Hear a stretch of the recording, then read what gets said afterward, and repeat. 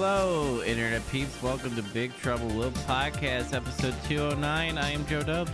Hey, I'm Andy. Chaz. You are. It is no laughing matter. That's your name? It's no laughing matter? Say yes. Okay.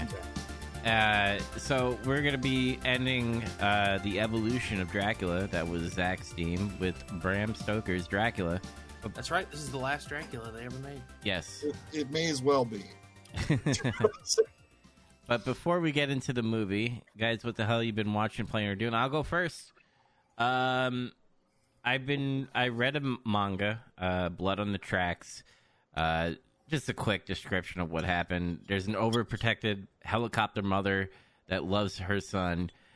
Something happens. They go on a hiking trip, and something happens with the mother. She's all crazy. She loves to look at butterflies, and a murder happens. I won't spoil it. Go read it. It's really good. Movie-wise, I watched it, or TV-wise, I should say, I watched the show Echoes on Netflix with my dad. It's about two twins who keep on changing, their lifestyles. One lives in L.A., the other one lives in the country, and one goes missing, and there's a big conspiracy about it. So far, it seemed like a chick flick in the beginning. Ended up being some mystery. So I was like, what the fuck is going on here? Interesting. Liked it. Video game-wise, nothing really. I don't know. Did you play Scrim? Skyrim? Skyrim. Yeah, Skyrim. I never played that game before. Decided to play it because I was thinking about doing Elder Scrolls Online. Then I'm like, wait, maybe I should play Skyrim first before I dive into an MMO. And I just like Skyrim better. Yeah, just play Skyrim. Fuck that. Yeah. And I didn't get too far. I just wanted to, do the beginning because you escape the dragon, and then you go into like this dungeon and shit, and then there's spiders, kind of like giving you like the tutorial and stuff. And now they just throw me out into the world, and I'm just like, I found this hunter that came out of nowhere. I walked up while she was hunting a fucking wolf, and she started shooting me like a bitch. And I killed her, and I took everything she had. Goodbye, bitch. Anyway, I'm having fun. I just need a world that I could just dive in because gaming today is just retarded. And I'm not going to count NHL because that game pisses me off. I almost I can't take the CD out because there's no CD. It's digital. I almost deleted it from my Xbox because I was so mad. And yet you won't talk to your friends while you play it. Oh, I was streaming that time.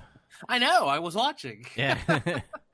No, you were streaming and you were listening to music and like mumble singing along with it. We were playing Forza. I said, Dubs is streaming. I was sending him an invite. I watched it appear on your screen and you reacted none at all. And I said, son of a bitch, I thought we were friends. Yeah. You loser. We're all grouped up playing video games, and you're like, I'm going to play this game I hate.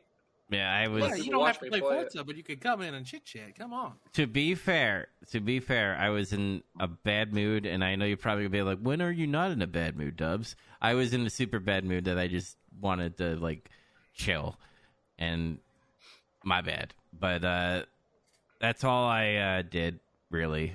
The manga was cool, Skyrim was cool, and that TV show. Andy, what the hell you been watching, playing, or doing? Well, I played Forza, but that's not news anymore. For some reason, I started playing Pokemon Legends Arceus again. I don't know. I was just in a weird Pokemon mood, and I might complete the Pokedex, I think. Because now that they have Pokemon Home, you can move all your Pokemon from the games to the future. And my ultimate goal has always been to try to complete the National Pokedex, which is almost 1,000 Pokemon, so that's impossible. But I started playing it for fun. I watched the movies. Watched Meander.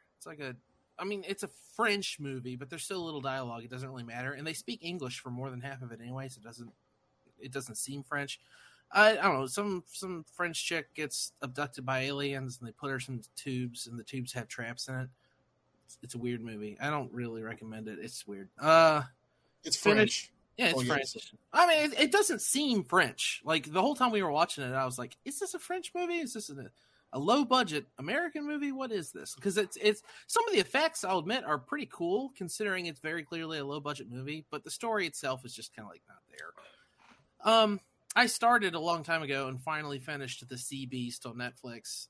Same problem. It's gorgeous. The animation's great. The character design is great. The story, I just don't care. The story sucked.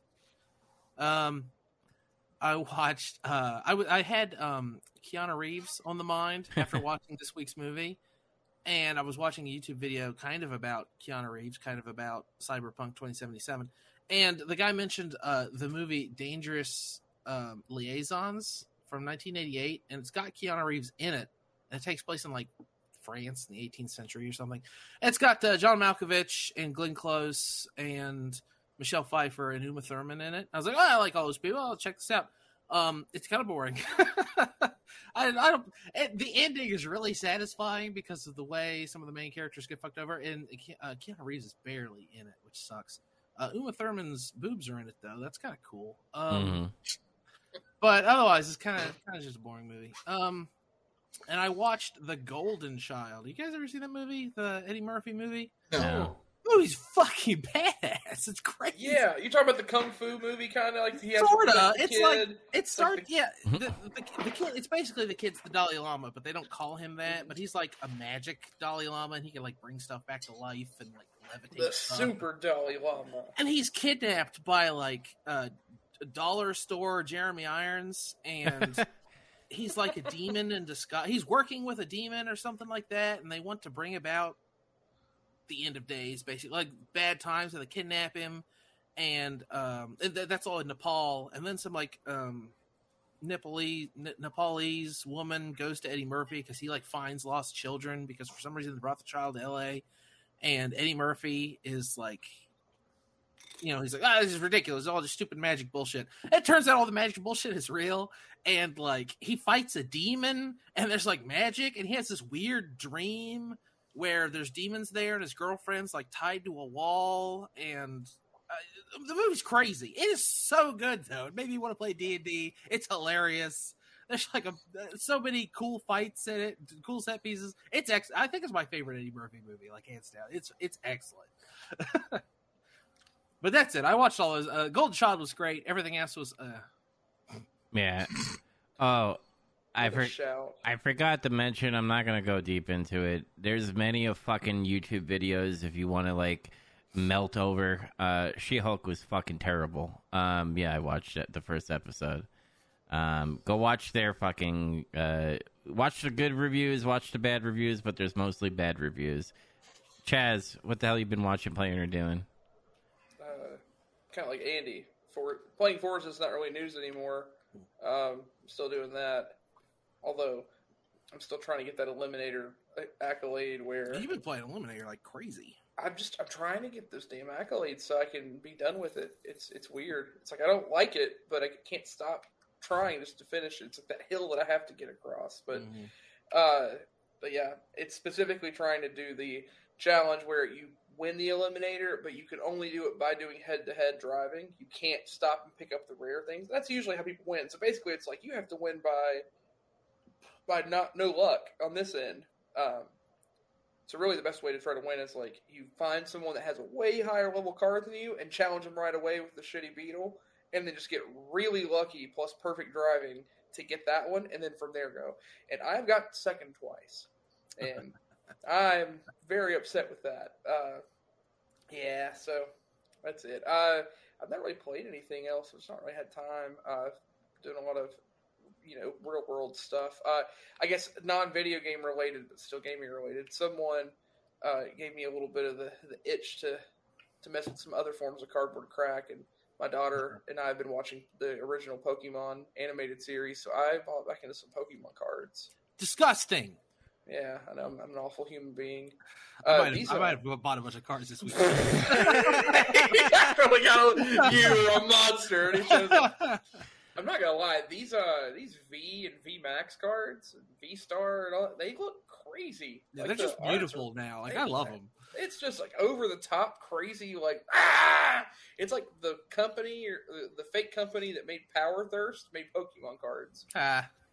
Yeah, but I managed to random pack a couple really expensive cards in this newest set. I got the Mew V Max and the Inteleon V Max, which I guess apparently, well, Inteleon I don't think is played, but apparently the Mew V Max card is like one of the best cards in current like standard sets. World Championships just happened this weekend, and like that's the big card, and then Arceus V Max is the other big card, which I have one of those. That's super expensive. Yeah, I hate you guys. Because now I got the fucking itch, and I want to buy a couple of boxes.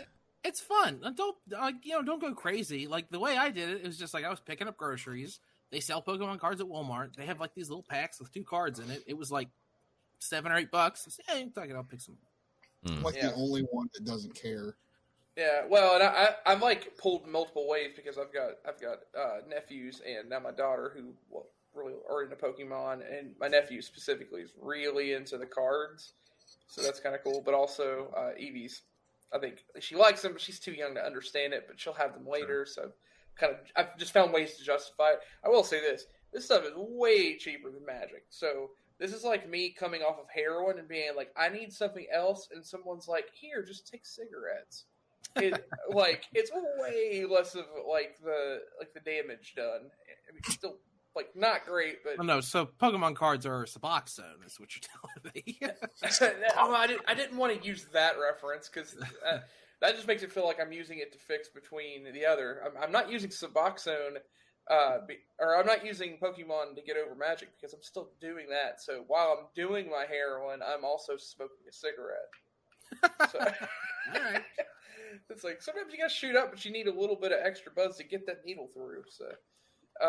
Anyway, no other real games. I really haven't watched much of anything else either. My wife and I started season 3 of Umbrella Academy. First few episodes we watched so far. That show's weird. I don't have much else to say about it. I'm gonna wait till I finish what we have so far and go from there. But it just gets weird, and then I'm like, can this get weirder? And then it keeps getting weirder. But there's some like charm to like this dysfunctional group trying to like find a way to function in some way, but other than that, it's just very odd. I kind of off topic a little bit, but on topic because of Pokemon. That Pokemon movie with Mewtwo, god damn it, that's fucking like depressing. Like that's probably one of my favorite Pokemon movies out there. Oh, the original one? Yeah. You mean the one that made like every 11-year-old child cry in theaters? Yeah. I just dug out my old VHS of that the other day. Yeah, I'm trying to get to that point. Like I think we just finished the part of the animated series where they just got off of the SSN or St. Anne in the Big Island, and they're about to go off to the 4th gym. He's got Squirtle, Charmander, and Bulbasaur too. And he just let Butterfree go. Sorry, that just happened. Which that's like in the series, that's like one of the saddest episodes. That's like rated as one of like the saddest episodes in all of anime. Which, okay, I kind of get it. Like, it's there a little bit, but not exactly the same as, like some of the other classic episodes of anime where people die, but, whatever. Have you ever heard about how, 250 episodes later, he runs into Butterfree again? Nope, I did not know that. I saw a clip of it, like, on, I don't know, fucking Kotaku or something. It was like episode something of the Pokemon series. Butterfree comes back, and I was like, what? I watched it, and sure enough, like, they're in an episode where they're somewhere, and there's a bunch of Butterfrees, and a Butterfree comes up to him, and he recognizes it, and recognizes him. And it's just like, you have to have watched freaking 300 episodes of this goddamn show, and there's a payoff. It's just weird. It's like, hey there, buddy, how are you? No, it's really, really interesting. But yeah, what I find funny is they don't tie this too much to it, but just like a couple episodes just prior to him letting Butterfree go, he tries to trade Butterfree for Eradicate because some guy. Oh yeah, on the SSN. Yeah, I had the VHS of that one as a kid, so I watched it more than anything. Yeah, so like he gets him back, but like he's like, "Oh, I miss Butterfree. I shouldn't have traded. I was hype on trade, and I regret it." So he gets the guy to trade him back and whatever. But then, like, just a couple episodes later, he's like, "All right, Butterfree, it's okay. You can go get some Tang." because the reason he leaves is he wants to go off with the pink girl Butterfree. Yeah, pink Butterfree, shiny Butterfree, probably. Yeah. I haven't looked it up yet to see if that's actually shiny Butterfree. I mean, shinies didn't exist yet, but well, funny enough, I don't think shiny Butterfree looks like that. So no, yeah, that Butterfree is extra shiny, right? Yeah. Anyway, eventually, I want to get to the point where we can watch the Pokemon movie together. But she's clearly not old enough to get all that. But we'll see how that goes. Coming this fall, PokeCast. PokeCast. That's not bad. Oh, yeah, that means the new Pokemon game is coming out soon, too, right? Yep. I mean, if you wanted to grow faster, you could use some human growth hormone and kind of speed that process along. Yeah, I thought about doing that. Just wrapping it up in a wrapper and calling it a rare candy. There it is. Yeah, nailed it. It's steroids. I mean, if people want to act like Pokemon's not any more than just anime dog fighting, I mean, they literally have items where you just juice your Pokemon, so you rip people apart. Let's see. There we go. Protein. Zach, what the hell you been watching? Unless Chaz, you have anything else? Nah. All right, Zach, you're up. What the hell you been watching, playing, or doing? Steroids. No. Tony Brocco's been juicing. I haven't been doing steroids yet. Anyway, I played more than everybody else. And then I've been playing Metal Gear 2 still. I'm about to fight the helicopter because I did all the complicated shit before that. It took a little bit of time. Mm-hmm. Like following the Green Beret and fucking the dumb tap code thing. Oh, God. Bizarrely not. It's funny because I looked that up and I was like, how the hell? You can just find the codec and it that's it. You don't have to fucking go through some rigmarole. But it's funny because in some people's manuals, depending on like what region you're in, they put that information in the manual, and it's like not in North America for some reason. but yeah, people. Still, it's pretty good. I mean, Europe's full of white people too, but they got the information and we didn't. Yeah, they're different though. They're Eastern white people. What else have I done? I finished that Wolverine book finally, and it wasn't as good as the other two. And I think the common denominator there is just lack of. Oh my God! I'm brain farting on his name now. Chris Claremont, the writer, the original writer. He's just a mile and a half better than fucking Peter David, who's known. He's a known name. He's mostly known for writing Hulk, I think, among some other things. But nah, it's not the same. Plus, that inker, I explained that inker business, kind of ruined John Buscema's art a little. Now I moved on to reading some of my crowdfunded books I've gotten in. I just got Jawbreakers Grand Bazaar about 3 or 4 weeks ago from Richard C. Meyer, or formerly known as Diversity in Comics, now known as Comics Matter, with your boy Zach. Represent. I was about to say, like, isn't his name your boy Zach? And then, like, oh, you just fucking that's how every fucking video he's like, hi, everyone, it's your boy Zach. That's not his name. His name's Richard Meyer. But it's because of a meme that came from him reviewing an X-Men comic where this kid who was, like, in the X-Men kept making vlogs, and he's like, hi, everyone, it's your boy Zach. And it, like, became a meme of his, like, on the channel for a while, and it's never went away. Mm-hmm. Cyberfrog is good, by the way. I actually got Cyberfrog. It's good. The original Cyberfrog? No. The recent one that just came out. Blood Honey? Yeah. Oh, okay. Yeah, that's the last one. The new one that's coming out, Wrecked Planet.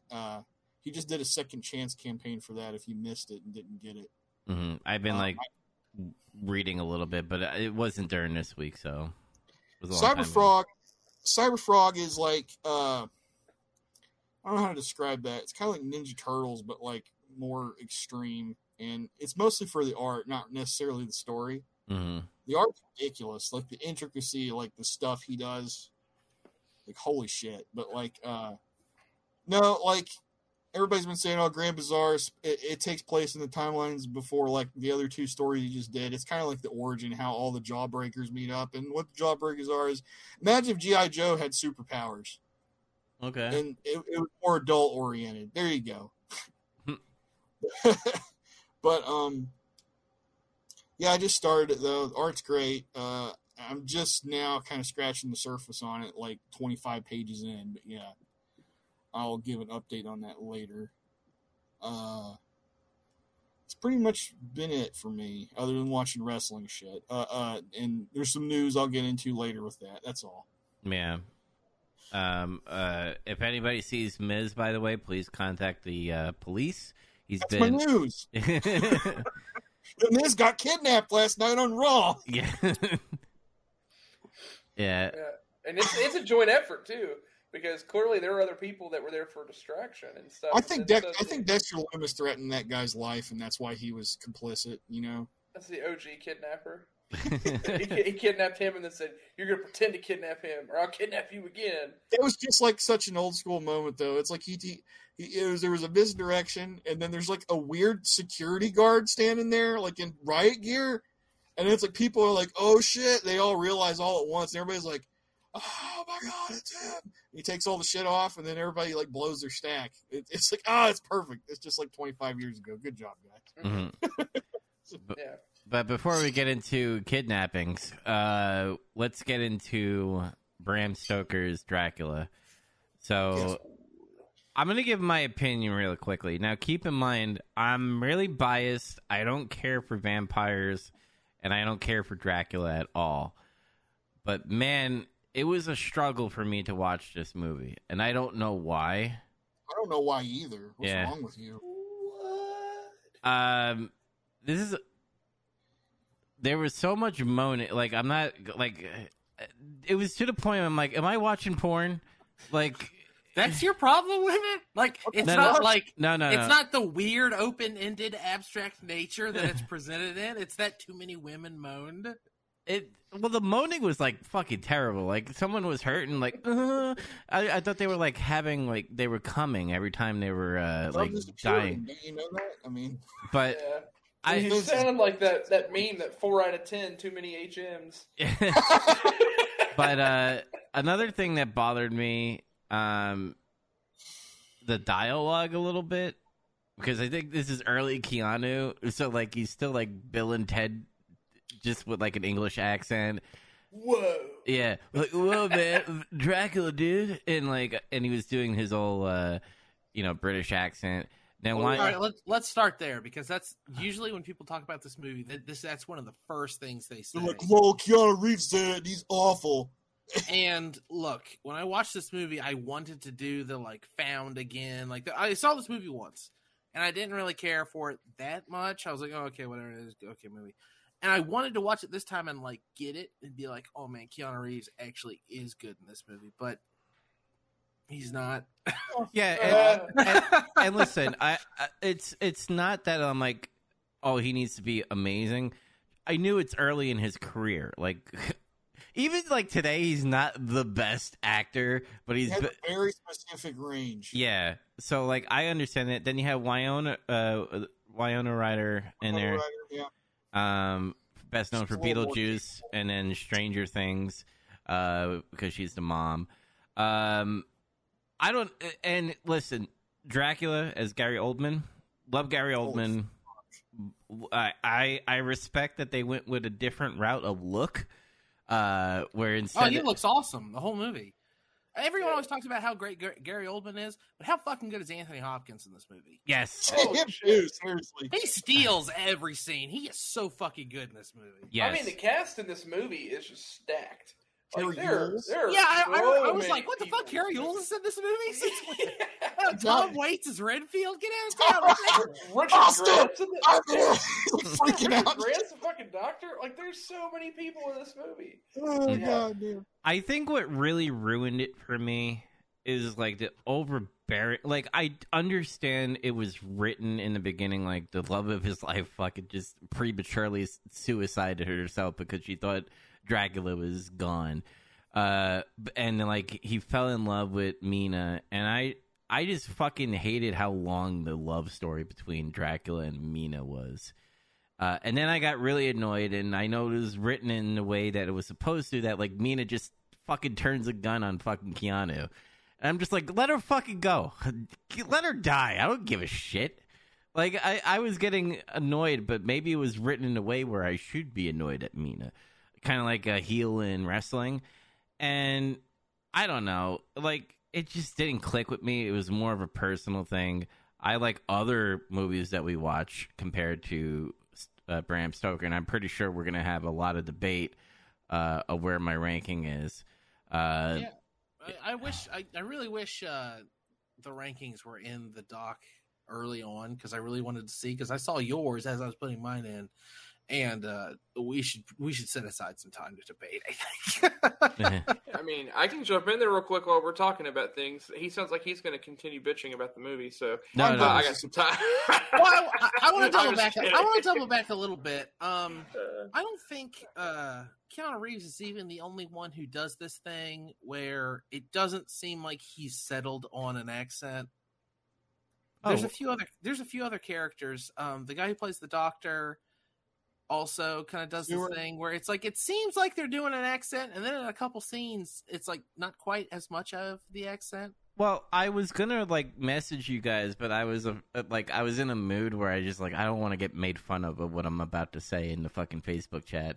So I was like, is this supposed to be like comedy? Like, is this like a comedic Dracula in some way?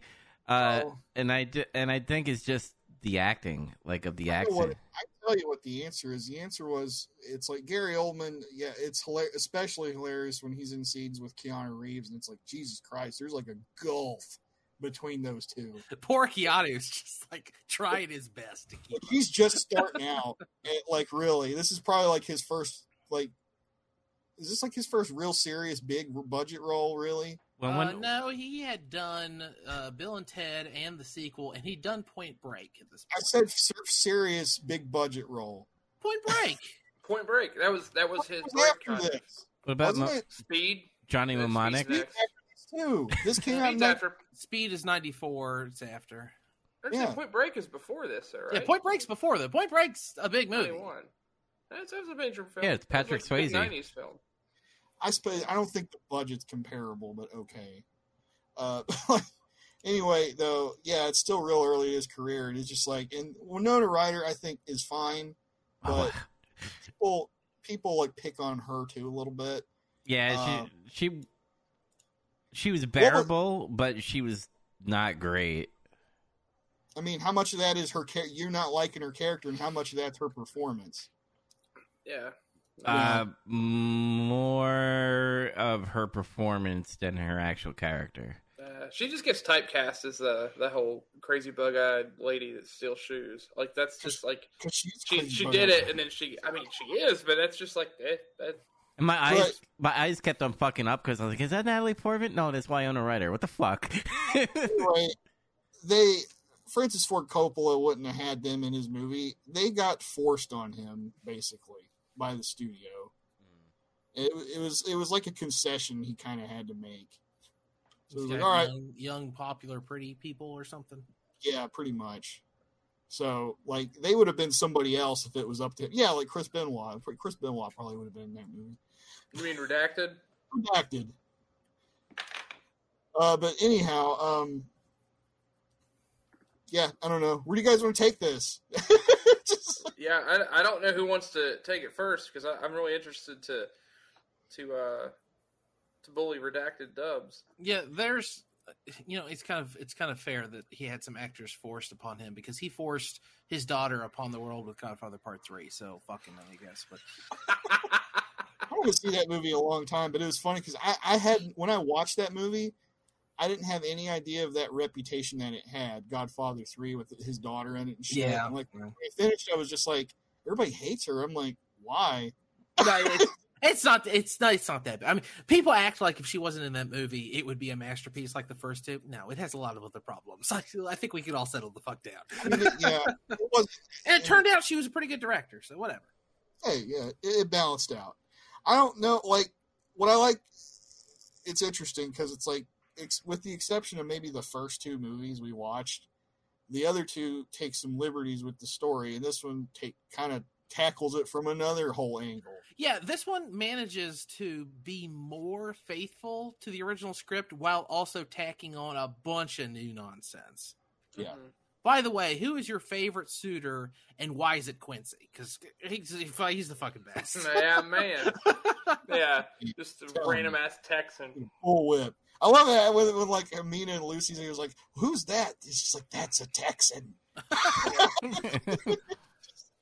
Watch this. Foreign creature. Yeah. It's so big. It's got that Bowie knife. I chuckle at that part every time. I can't help it. It's so big. Look, it pulls out a giant knife. I'm like, you got me. Yeah. But God damn it, yeah, I talked about it in the chat. I'm like, the opening scene of this movie is so fucking amazing. I love all that shit. I love the way it's shot. I love like when he's like getting ready for battle. He walks out there, and it's like you see the outside. It's like twilight. There's like guys fighting in shadows, and people are fucking dying and shit. It's awesome. It's metal. Yeah, it's very metal. But it lasted too long. Is that what you said, Dubs? No. I think that was one of my favorite parts of the movie was the beginning. I was like, oh, what the fuck? Dracula is wearing this weird armor, but I dig it. But fucking killing people and shit. But then I chuckled. Saracen barbarian invaders. Yeah, I chuckled. I chuckled the part where like he's telling the story about my lover thought I was dead and she just jumped into the river. I'm like, wow, what a dumb bitch. Like could have just waited. But I understand they were setting up for whatever this Mina story. I just didn't fucking care for it. That's just me. Again, personally. I'll go against the flow on this one and say I do not like the design of that armor. I think it looks stupid. It's weird and impossible, but yeah. At the same time, it's very eye-catching. Like I've always been waiting for someone to be like, "Well, actually, it's based on blah blah blah from Romania in this century." No, blah blah blah. No, it's not based on anything. Yeah, it's definitely. It's based on something a Japanese lady made that made all the costumes in this movie. It looks like muscles.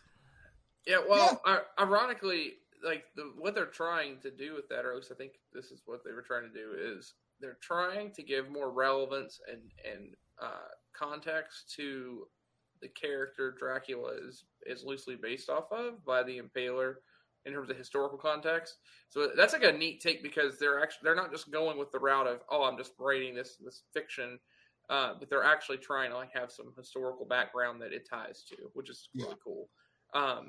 But again, I mean, it takes liberties on where it goes with that. But that's still really cool.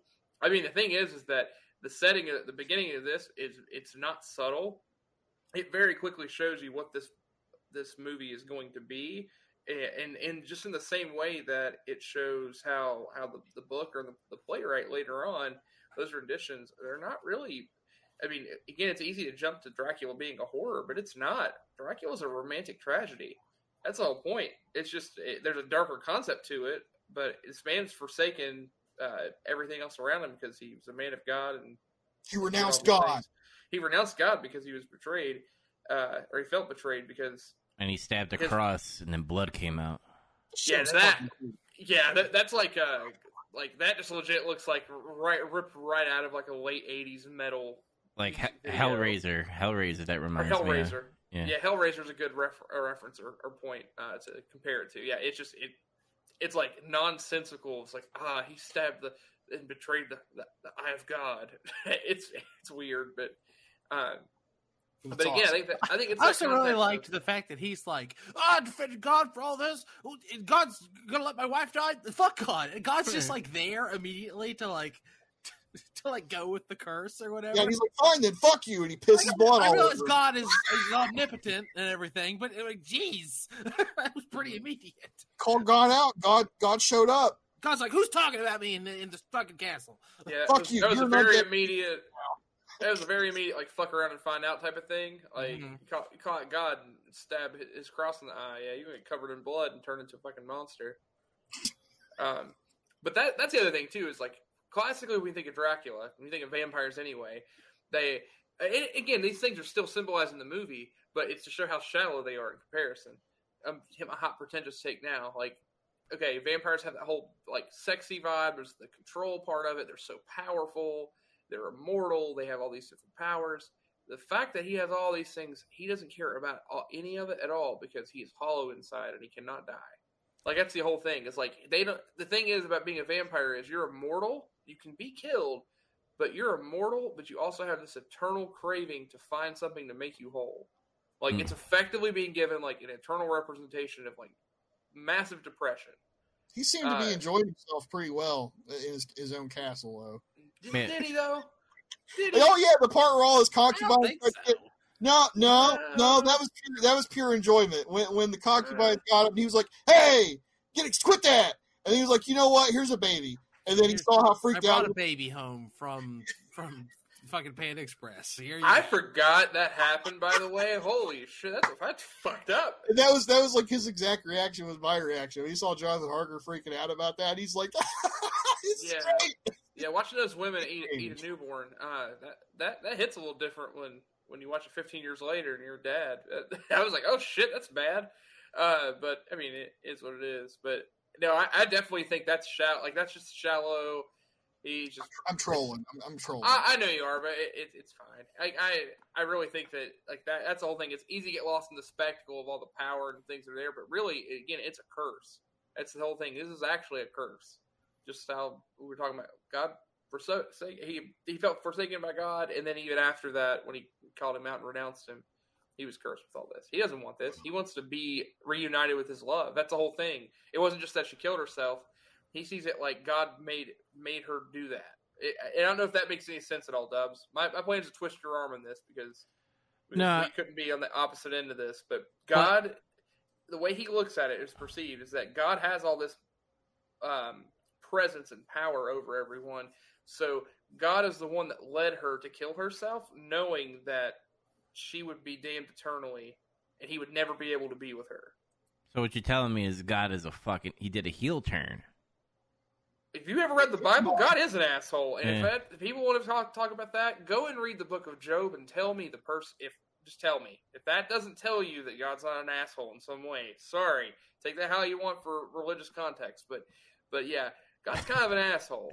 God's definitely an asshole here. By the way, off topic but on topic. Every time I hear about Job in the Bible, I always think of Job from Arrested Development, and I put Job into the Bible like that.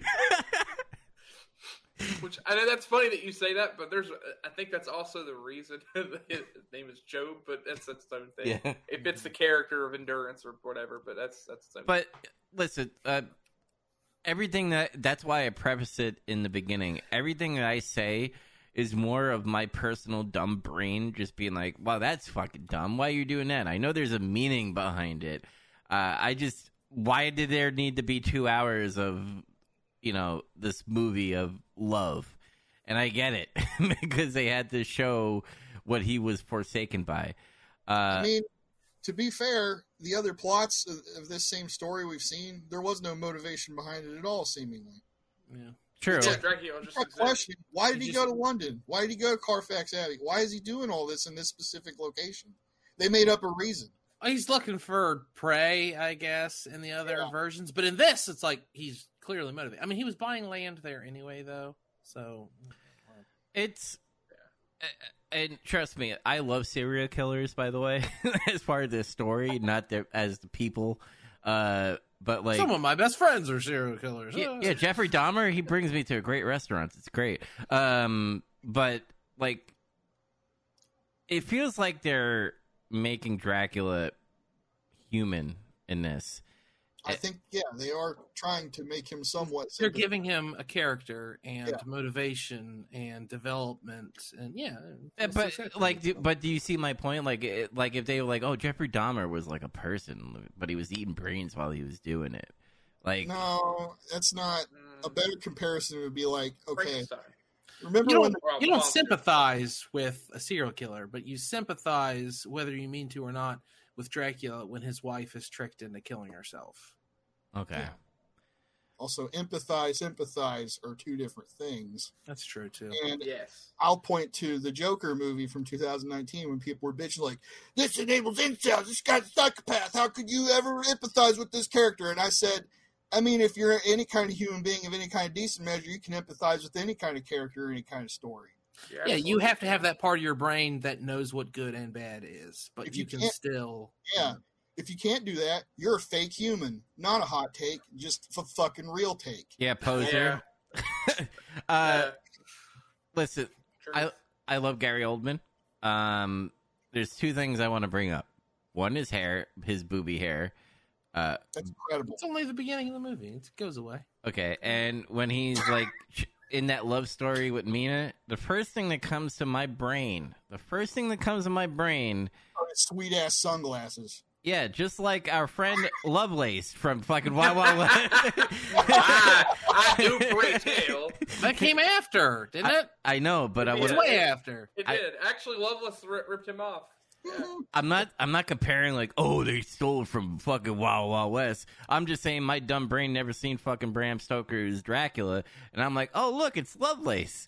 I mean, I'm surprised you didn't think it was Loveless. Johnny Depp after 2009 because he looks like fucking Johnny Depp, like just in real life. He does, Yeah. like when he's walking around London, yeah. Yeah, I mean, he does. Yeah. Also, since you already brought it up, can we talk about it? I know I said it in chat, but how the fuck does Gary Oldman look like he's 50 in this movie, even at his youngest? But as a man now, in his 60s, he still looks like he's 50. I told you, this is his origin story. I mean, it just hit, and he must really be a Dracula. He's a real Dracula. He's a real Dracula. Mm-hmm. It's like that. What's that movie where Nosferatu was real? It was a vampire. Andy, you know what's that movie called? You always tell me to watch it, and I still haven't Shadow watched of the Vampire? it. Yeah, that. It's Yeah. like that.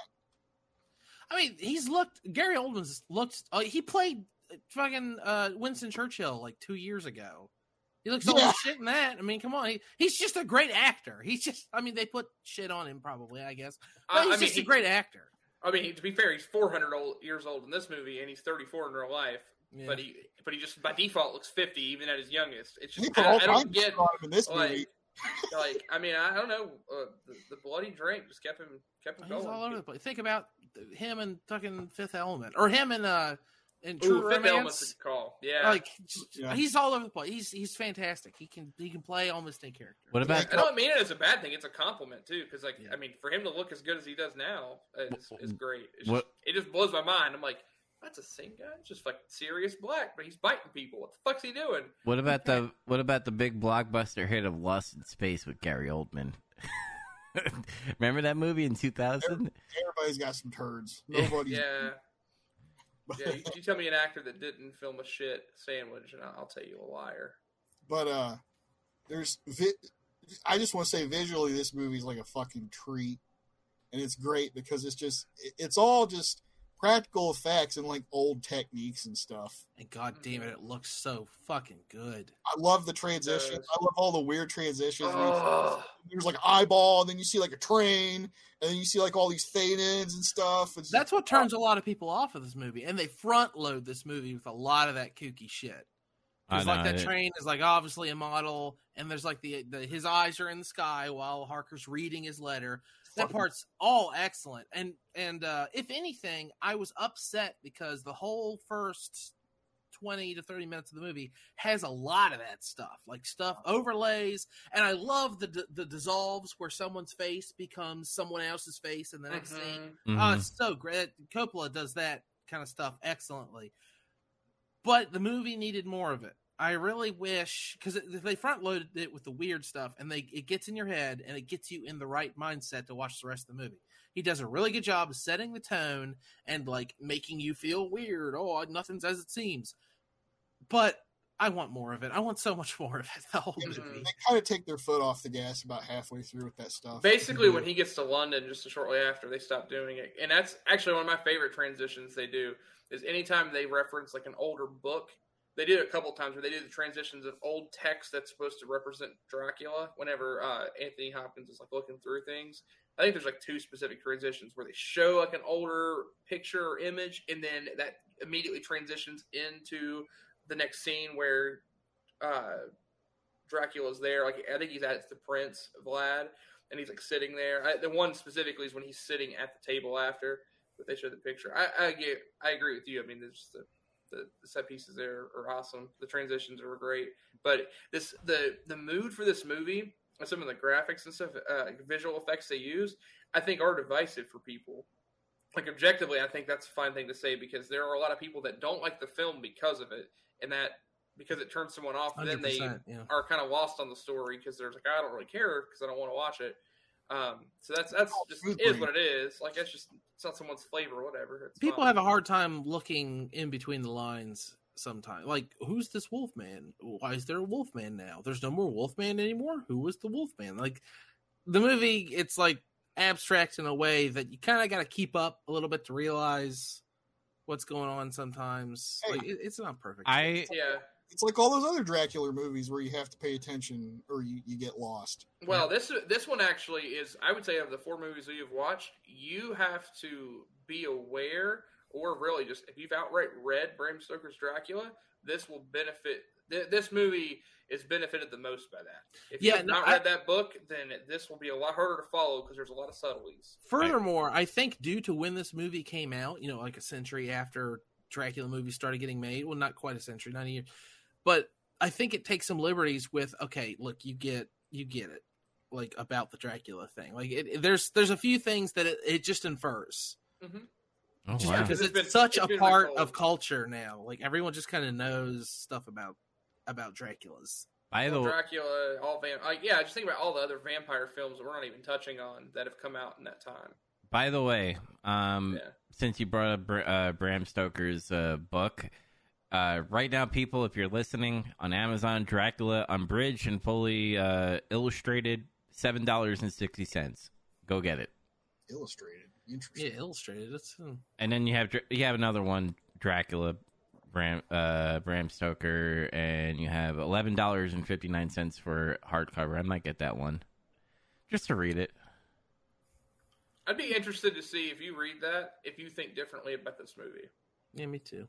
Because it really does matter a lot. And the other thing, too, again, is my take is it's not just the book, but the playwright, which is a little different, too, is it touches more on that dynamic of, okay, Dracula's not simply just this monster, even though he's perceived that way by a large cast of the characters. The one character that doesn't think that is Mina. And rather than it being a thing where she's being hypnotized to believe that versus if she truly comes to that conclusion herself, is that the thing that's up in the air.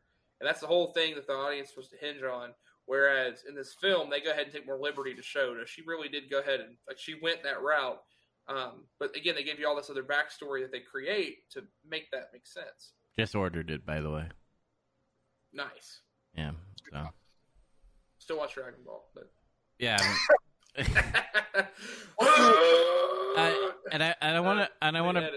I want to bring up what Andy was bringing up before about the transition stuff. I don't have any beef with that. It's just that it's not my cup of tea, and Chaz, like you said, reading the book might change my mind.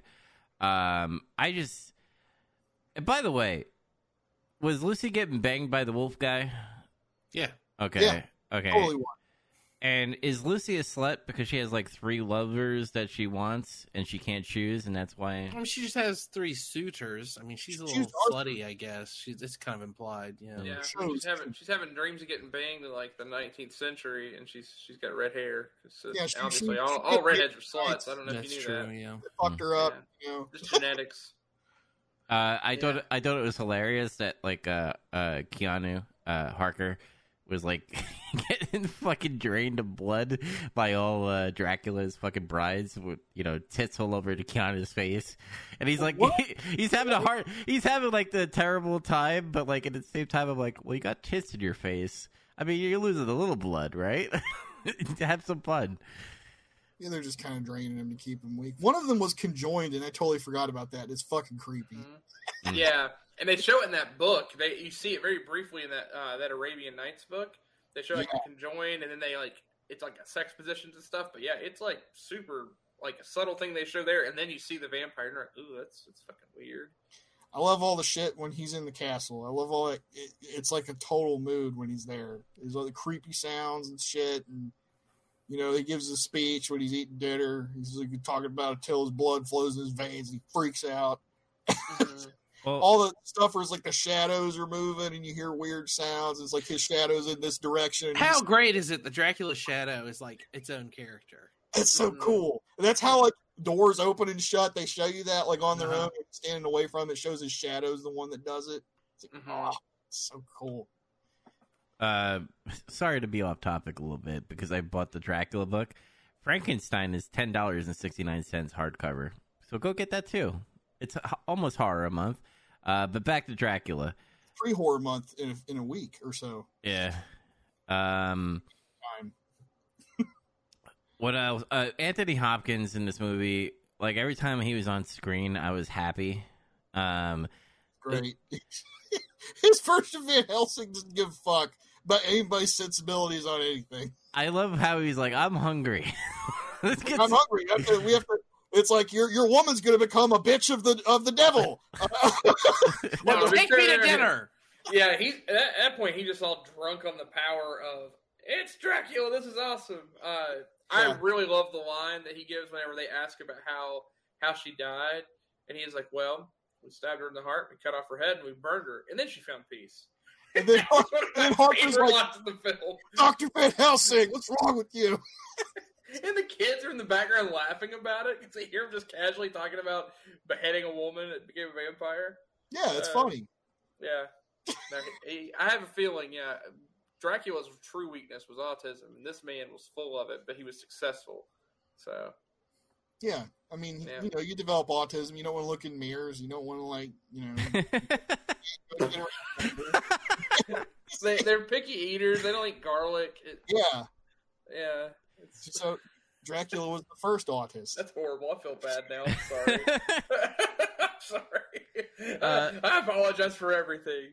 I gotta ask this too. In this movie, and I know I'm like, because I'm a degenerate, and I'm like, Tubbs, why are you like saying this? And you're like talking about so much boobies and moaning, but like every time Mina or like Lucy like was under a spell and like kissing these men. Like, the men just took it. And, listen, I understand if there's a beautiful woman and she's kissing you, like, go for it. But at the same... Yeah, it's like the 1890s. Everyone is sexually repressed. Super repressed. World over. Yeah, I kind of took that as they kind of give off that Dracula is the strongest of all the vampires in this case, but all of them have some type of power, and they all have this like, ability to manipulate. It's like when Harper finds the bed and all the concubines just like take him, and he's just like, he lays back and just takes it. Yeah, I remember he hasn't met anybody. He just lays down. He just, like, look at that dirty floor. He's just walking. He's like, she's like, shit. I'm gonna get AIDS. There's like dirty syringes and shit in here. I mean, again, that's 100 years later, but. You get it. Like they have this ability to just like overwhelm someone's psyche, so someone just does whatever they ask, and that's the same thing. And then they break away from it. It's kind of like what happens with Anthony Hopkins Van Helsing when he finally succumbs and kisses Mina. Yeah. But then he breaks from that and realizes immediately. And he's like, no! And he makes like the circle of fire because he realizes they're being manipulated. Mm-hmm. Yeah, because I like he calls them all whores. I forgot like the exact word. He's like horse, and he like puts the torch in front of them. Whores of the devil or something. Whores of the devil. That's what he says. Whores of the devil. Concubines of Satan. Yeah, I'm surprised. They're all like just out of the fire, going like writhing and stuff. Like, Jesus Christ, settle sexy down. hisses. Yeah, it's like awesome. That's so awesome. Yeah, Are they vampires or are you just big titty Gorgon women? Because I really wanted one of them to have a bunch of snakes and turn people to stone, but I didn't have snakes. One of those chicks had snakes in her hair, man. Yeah. It was sick. That's exactly. I wanted the Gorgon effect. I wanted the whole turn them to stone and stuff, but it never happened. What was with the licking the chest area, like stuff? Because like a Dracula did it, and then like Mina did it. Like, well, she was sucking his blood. Yeah, she was drinking his blood. He actively cut himself near his heart, and she was drinking his blood to become like they were trying to like bond together. That's the whole point. Yeah. She was turned into a vampire. Vampiro? Yeah. No, I'm kidding. So the basis of this, like, with again, depending on what lore you're going by or whatever, the idea is that Dracula is the OG is cursed here with this vampirism, but he has the ability to sire children in the form of, like, he is able to make more children of the night through whatever ritual of draining their blood but also exchanging his own blood.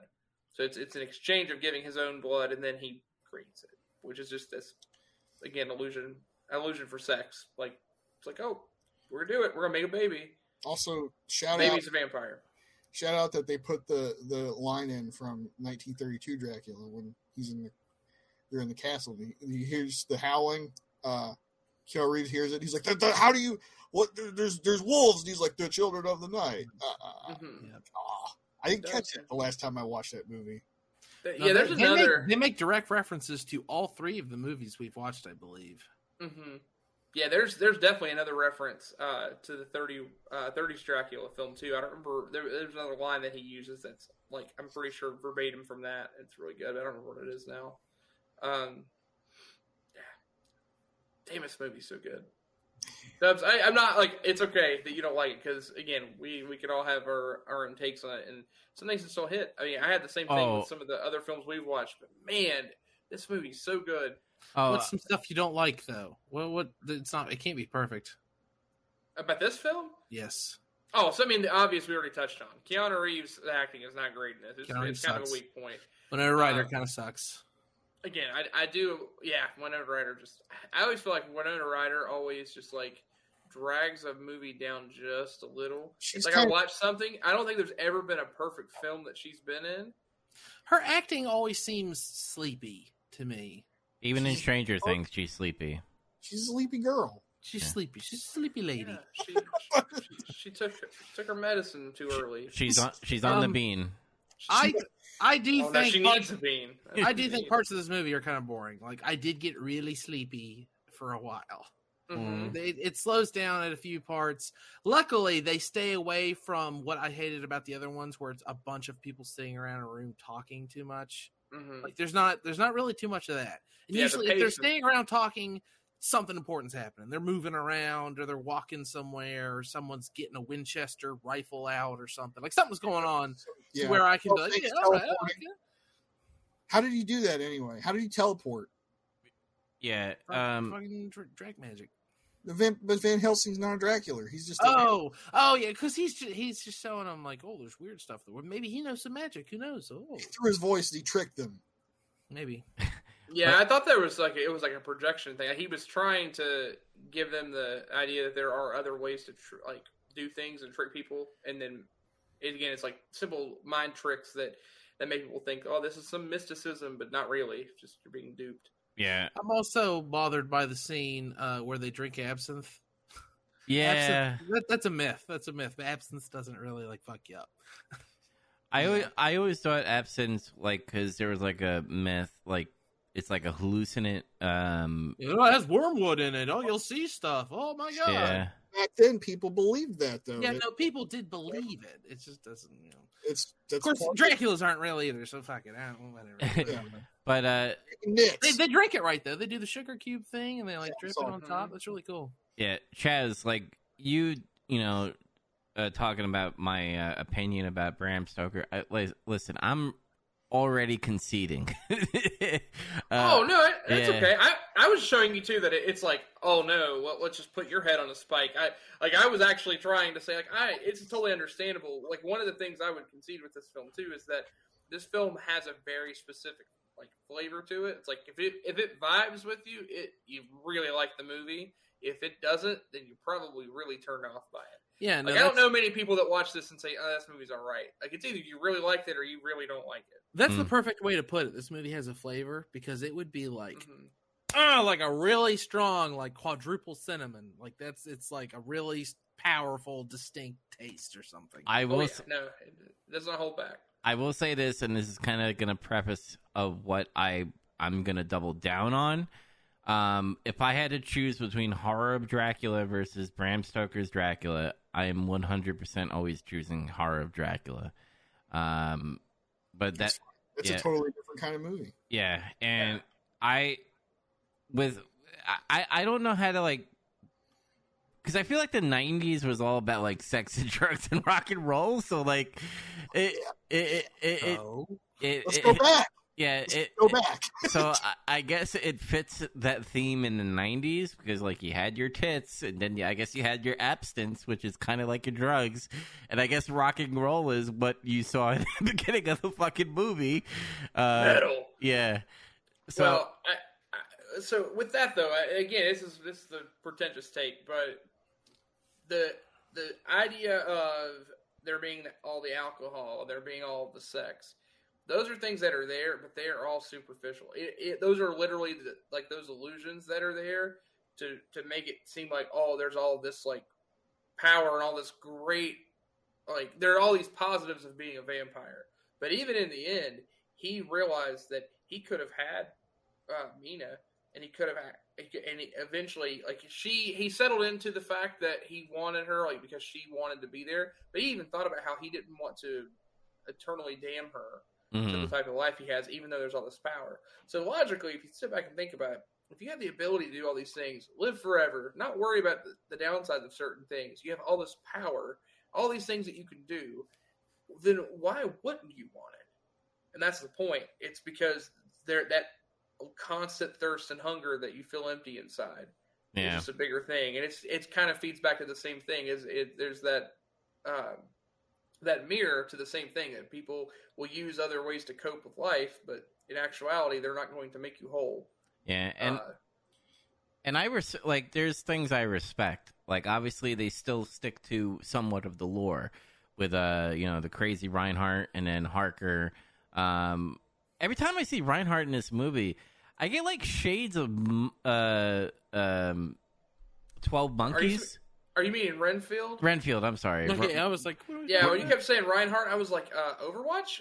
No, Reinhardt. Actually, Reinhardt is a hockey player too. Yeah, my wife's like made it like her family, a grandmother, great grandmother. They're all from Germany. They're Reinhardts. So yeah. So when I first heard it, it's like okay, but I always now think of Overwatch. Yeah, why not? But Renfield, every time I see his scenes, I always think of 12 Monkeys. By the way. Like, every time when they go to the futuristic world and stuff and everybody's weird, like, the close-up, like, rack zoom and, like, oh, I'm going all crazy and stuff, I think of 12 Monkeys. So, like, I respected that because that was, like, the thing in the 90s where all the grainy shots and, like, all the craziness of all the futuristic dystopian societies in a way, it has that film grain. But like I obviously the transitions that you guys were talking about, I digged it. But at the same time, everything bogged down with the Mina and Dracula story. And I'm hoping when I read the book, I go, oh, there's so much context of what I just saw in this movie that I might respect it a little bit more. But I don't know. It's just, it wasn't for me. It wasn't for me at all. But, I do give it credit where credit is due. Anthony Hopkins, fucking amazing. I love it in the movie. I want to throw in, I got to sprinkle some Doc Talk in before we get to ranking these bad boys. So when we're seeing those scenes where they are in like the psych ward asylum and you see the people that are lumbering around that work for the doc that are wearing those cages on their heads. Mm-hmm. I think it's really easy to get that confused and think they're patients. They're not. Those are actually people who work there. That's staff. So that's actually a real thing that's based on. That they still do that now. Times. Yes, I wish. That'd be great.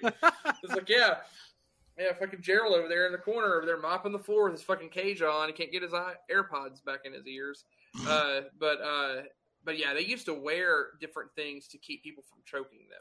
It's kind of how, like, it's actually a thing in a lot of psych wards. Like, they give you a heads up when you're going through training.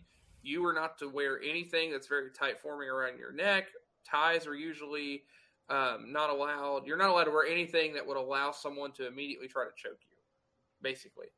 And that's where a lot of that comes from, because people, when they're actually having mental breakdowns and they're crazy, yeah, they will attack you. Again, they can't help it. They're sick. They don't realize it. But yeah, people will straight try to kill you. So those cages were, I guess, again, to show like people couldn't grab them around the neck. But if you don't know that and you see it, you're like, why the fuck are they wearing cages? That's weird. I tell you what, that scene in itself, for others, that it has some strong like Dark Souls vibes, Demon Souls type of things. There's like actually very specific. Say Bloodborne. Bloodborne, yeah, Bloodborne's a good one. But there's actually the original Demon Souls. There's an entire world where you're basically in a prison, and it has a lot of those same things. And there are even enemies that are they're like scholars, but they're wearing those types of things on their head. But it just has very strong vibes of that. It's kind of neat. And I think a lot of the games have that type of aesthetic. But yeah, Bloodborne's probably the better aesthetic to compare that to. I love the diet talk with the bugs and stuff with Renfield and the doctor, like, you're fucking crazy. But I love these fucking spiders and these mosquitoes. They're great protein.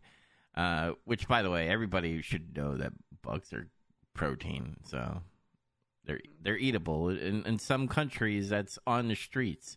You get a bag of fucking bugs and you eat them. So yeah, like grasshoppers are a great source of protein. Same thing with ants. Cover them in chocolate, eat them.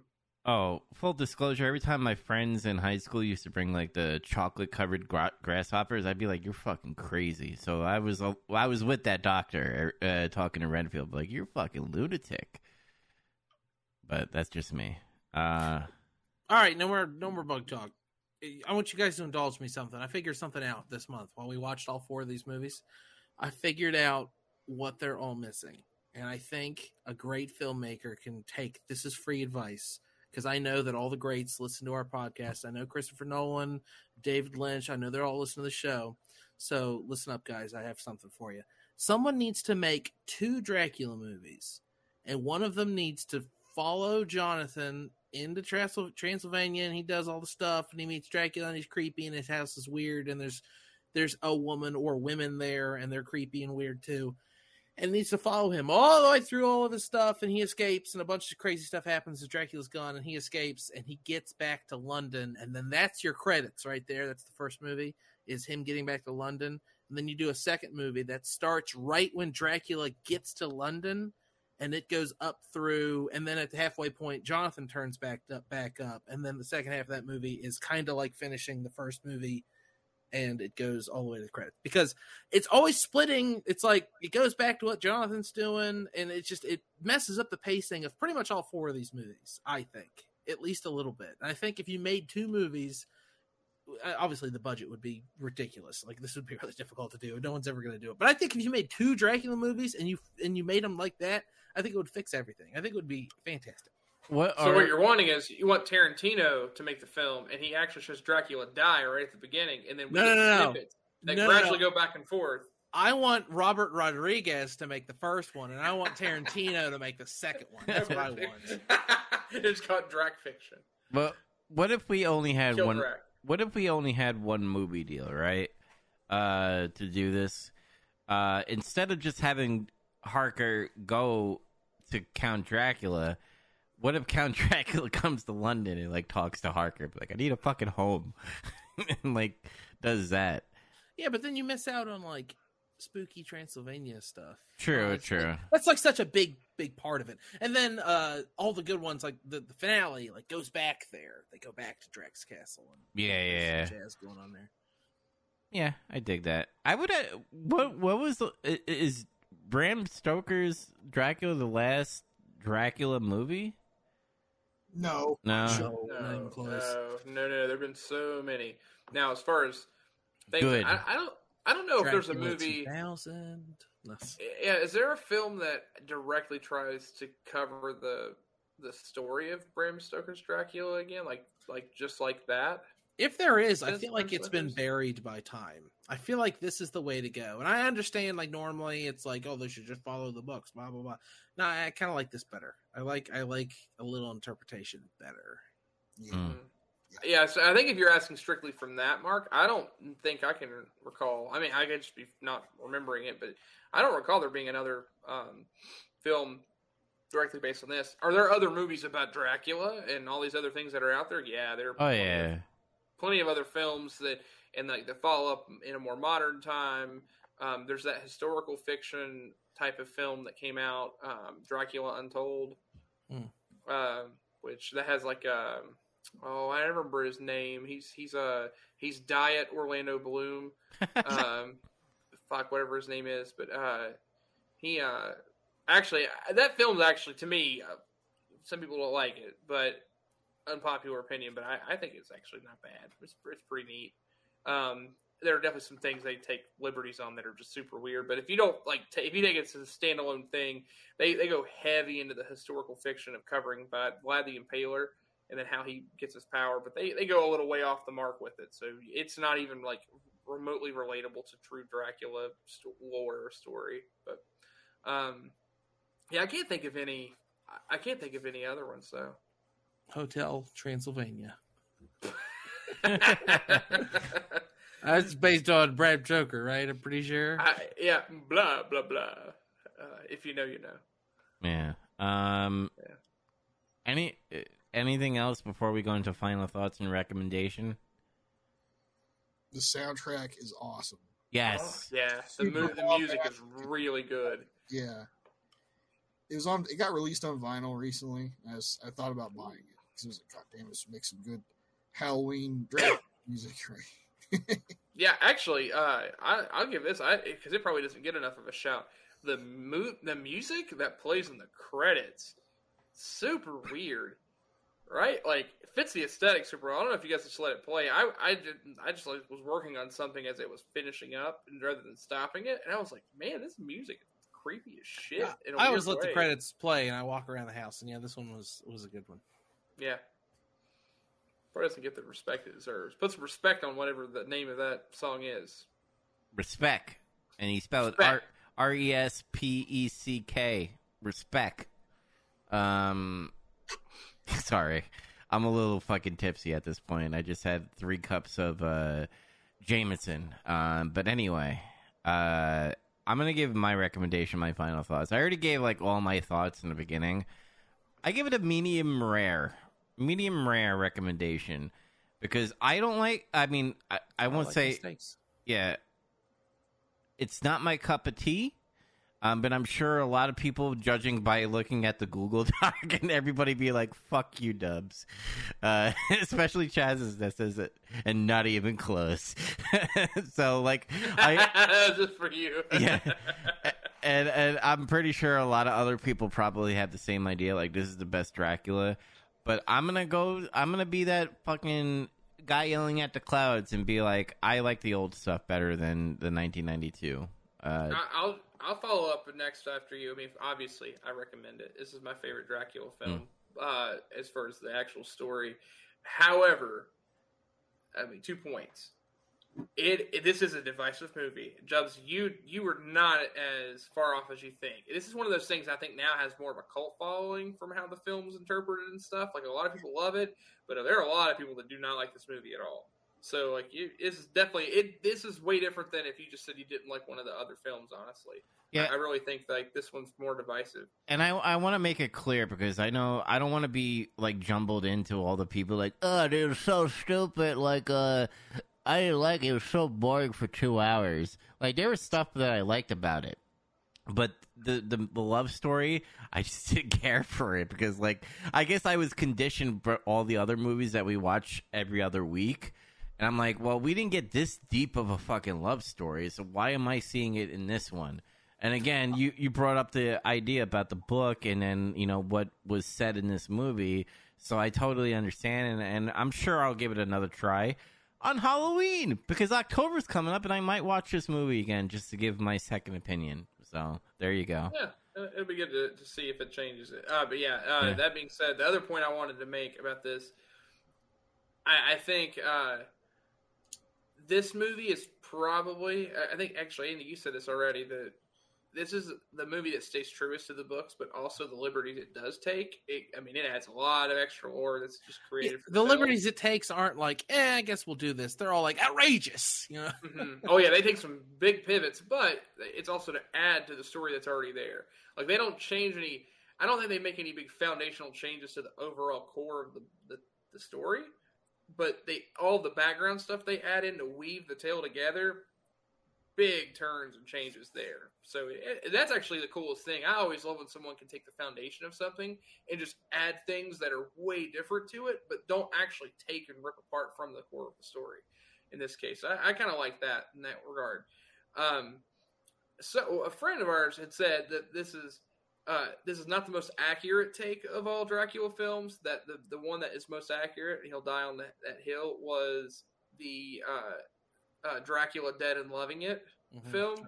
Which I was going to say, there's a Dracula movie that came out after this. Yeah, but someone had said that, and I was like, oh, that's okay. Maybe that's fair. Personally, I don't know if I would say so, but who cares? Who cares how accurate it is? Like, it's not honoring a historical figure. How entertaining is it? Very. Exactly. That's what matters. You like it? Great. Were you entertained? If you weren't, then whatever. Fuck you. No. Go fuck yourself. I guess you should go watch something else, assholes. No, that's all I got. All right, Andy, what about you? Final thoughts and recommendation. I highly recommend this movie because, and normally if I highly recommend something, this movie's a fucking masterpiece. It's a classic. It's a touchstone of the modern filmmaking generation. It's not really any of those things. This movie is outrageously unique. There's not really a whole lot of other things like it. And you'll see Francis Ford Coppola's Bram Stoker Dracula. You'll be like, oh, he made The Godfather. I'm going to go watch a movie. Get that the fuck out of your head. Do not think about Godfather. Do not think about Apocalypse Now. Do not think about any of that shit. It doesn't matter who directed this movie. This movie is its own thing. And that's why it's a must watch. You cannot get this experience anywhere else. It's so, like, in a way, the sum being made up of all the parts, like Keanu's bad acting and the amazing transitions and the atmosphere and the mood and the liberties taken with the original story, it just makes it such a unique and interesting thing. It just begs to be watched. And if you watch it and hate it, then all the better. I still consider your life enriched. All right, Count Zorku. What about you? Well, yeah, I mean, I picked this, so of course I recommend it. It's funny because, like, when I first watched it, I was like, yeah, I like this movie. It's cool. And then I saw the Red Letter Media review, and that kind of turned me on to some more things where I didn't know, but my brain did, I guess, kind of stuff. And, like, the more that I've watched it, the more I've liked it. So, yeah, to me, it's like probably the Dracula film. Horror Dracula's another one too. You should check out. But I love how bombastic and unique it is and everything. It's just I like showmanship a lot. Mm-hmm. The movie has that in spades. It definitely does. Yeah, and I referenced this in our chat. But when I was a kid, I had to write a paper or essay around Halloween on my favorite scary movie, which is a weird thing to ask like 9 and 10-year-old kids to write a story on anyway, I think, because like at that point you're kind of assuming they've watched like movies they're probably too young to watch, but whatever. That was what we were asked to do. And I wrote about this movie and wrote about how like I got in trouble because I put I can't remember if I wrote titties or boobies. I think I wrote boobies, but I got in trouble for writing the word boobies. And then I got in trouble because I basically said if people didn't like this movie, it's because they're smooth brains. You know, the equivalent of that when I was, in the 90s when I was like 9. But it's like, if people didn't get it, it's because they're too focused on the superficial stuff. They're stupid. This is actually a tragic love story and all these different things. And it's more reminiscent of Romeo and Juliet than it is of Friday the 13th. And if you don't get that, you're an idiot. And I got a lot of trouble for that because we had to go up and talk about it. So I called everyone in the class stupid, basically. You were right. So I was. It was like, why are you booing me? I'm right. It was like my first experience of that as a kid. So that was a real fun thing that I had to deal with. And my mom had to come to the school and I got my ass beat. It was whatever. So I love this movie. I got a personal story too. I didn't really elaborate on it in the chat, but I said like I was always fascinated by this movie at a young age. It was probably one of my earliest quasi kind of film viewing experiences with a lot of my family. Weirdly enough, it wasn't like I was there watching it with them. I was there while they were watching a movie. It was more what it was. I was playing. I was just playing in the living room. Like my aunt was there, my mom's sister. Everybody was a lot younger back then. Everybody was still in their 20s or early 30s. And I don't know, I was playing with my stuff and I'd occasionally look up and see scenes in this movie and be like, what is going on? What is this Dracula? I was like 6. And I think my dad rented me Bram Stoker's Dracula for Sega Genesis shortly after this. And I kind of got to absorb some of that through the game too. And I'm like, so it was like that's probably my first taste of like a Castlevania-ish kind of experience before I ever even played it or touched it or knew what it was. Because Bloodlines didn't come out yet, and I still didn't know Castlevania existed. So Yeah, that's a fun thing. I have never played Bram Stoker's Dracula. It's on my list. I'm well aware of it because of what it is, but I've never played it. I need to get it. it's not bad actually. It's super easy. At least the Sega Genesis, Super Nintendo ones is, but don't play the NES one because it ear rapes you and it's awful.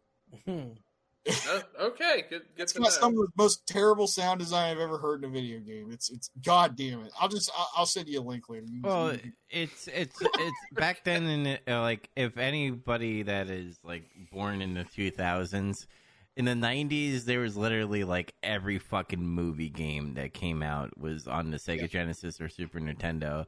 It's always a movie tie-in video game. Yeah, Usually. and Most of the time they weren't good. most of them weren't good, but I was that person be like, "Oh my god, fucking Terminator versus RoboCop, fuck!" Of course, that's like some of the worst ones. Too. Yes, and Sometimes you got to stick to those games. I remember when I was a kid, for instance, I loved the movie Batman Forever because Oh my I was a God. child. Yeah, and I'll still die on that hill. That movie is it's the pug of film like cinema. That movie is so bad it's great, and that is what it is. But the video game that was on the Genesis, that game's a sleeper because they had like the weird like kind of like live action mocap type of stuff like the Mortal Kombat did, but it was still a side scroller brawler. Oh yeah, that game is it's pretty good. I thought it was, at least at the time, I think it's pretty good. mhm. I enjoyed the shit out of that as a kid. Yeah, but I think it's time to get some ranking for the evolution of Dracula. Like I said, I'm willing to concede, so I'm guessing all of you are going to put Bram Stoker Dracula at number 1. Yes. Okay. Yeah. Let's argue the rest of them. Okay. All of you chose Dracula 1931. I'm willing to concede that as well. I chose Horror of Dracula. Oh, wait, He means for last place. Oh, last. My bad. Yeah. Yeah, all of us put it at last.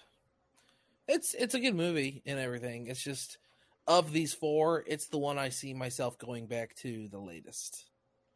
Yeah. And there's a lot of other Universal horror movies that are just better than it. Frankenstein, It's a The classic, Mummy, The too. Invisible Man. You know, Yeah. don't let that get lost in the cracks. It definitely is a classic movie. But Mhm. Yeah, all of these are. I actually think Nosferatu and Dracula, for me, like if it would have been an argument, I would have been fine conceding if Nosferatu was 4 over this, because I still think Dracula, like it's so iconic, especially for the character it created. But Yeah. I am not conceding Horror of Dracula at number 2, though. Mm-mm. I think that needs to be number 2, because if you guys like Bram Stoker's Dracula, I think Horror of Dracula, if people don't want to see a fucking full love story and boobs and blood and all that stuff, and they want it to be a little bit more PG, I guess, Horror of Dracula might be the way to go. if you want some boobs and some blood, Yeah, Still got that stuff. yeah. So we can create a little bit of debate because I feel like we've already kind of locked these into place. And I guess for people that aren't following it, we're kind of going in the order of Dracula from 1931 as number 4, number 3 being Nosferatu, number 2 being Horror of Dracula, and then number 1 being Bram Stoker's Dracula. It sounds like we kind of set those there. However, I think I would make the argument that if we are ranking these purely on the subjective take of what's the better movie, what do we like more, then the list that I have is what I would put. However, if we were strictly making a ranking based on what is the better just Dracula film, just strictly for like just Dracula as the creature or the iconic character that it's been, I think you could make the argument that Horror of Dracula is the better film there. Bram Stoker's Dracula is awesome. It's definitely my favorite among the two, but I think the take can be different enough that could be off-putting. And maybe that's a loose argument. It'd be hard. There's probably a lot of holes in that argument for me, but at least when I think of Dracula, even though I like Bram Stoker's Dracula more, the thing that I think of is from what I remember seeing as a kid. Is I think of Horror of Dracula. I think of that some of those iconic pictures of him like standing at the top of the stairs and like looming over. But that's what I think of. Mm-hmm. So to me, that is like the best like titular Dracula film. Yeah. Just real quick, we forgot for the listeners, people can't see.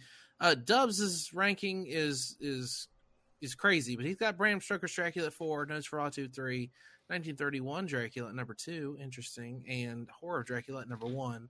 I have 31 Dracula at number 4, then Horror of Dracula. I'm weird on that one because I put Nosferatu at number 2 over it. I'm the only one to do that. Then Bram Stoker's Dracula at number 1, and then Zach and Chaz match the final ranking, which is Dracula Universal at number 4, Nosferatu at 3, Horror of Dracula at 2, Bram Stoker's at 1. Yeah, thank you, Andy, because I totally forgot that we do our personal first before the final ranking.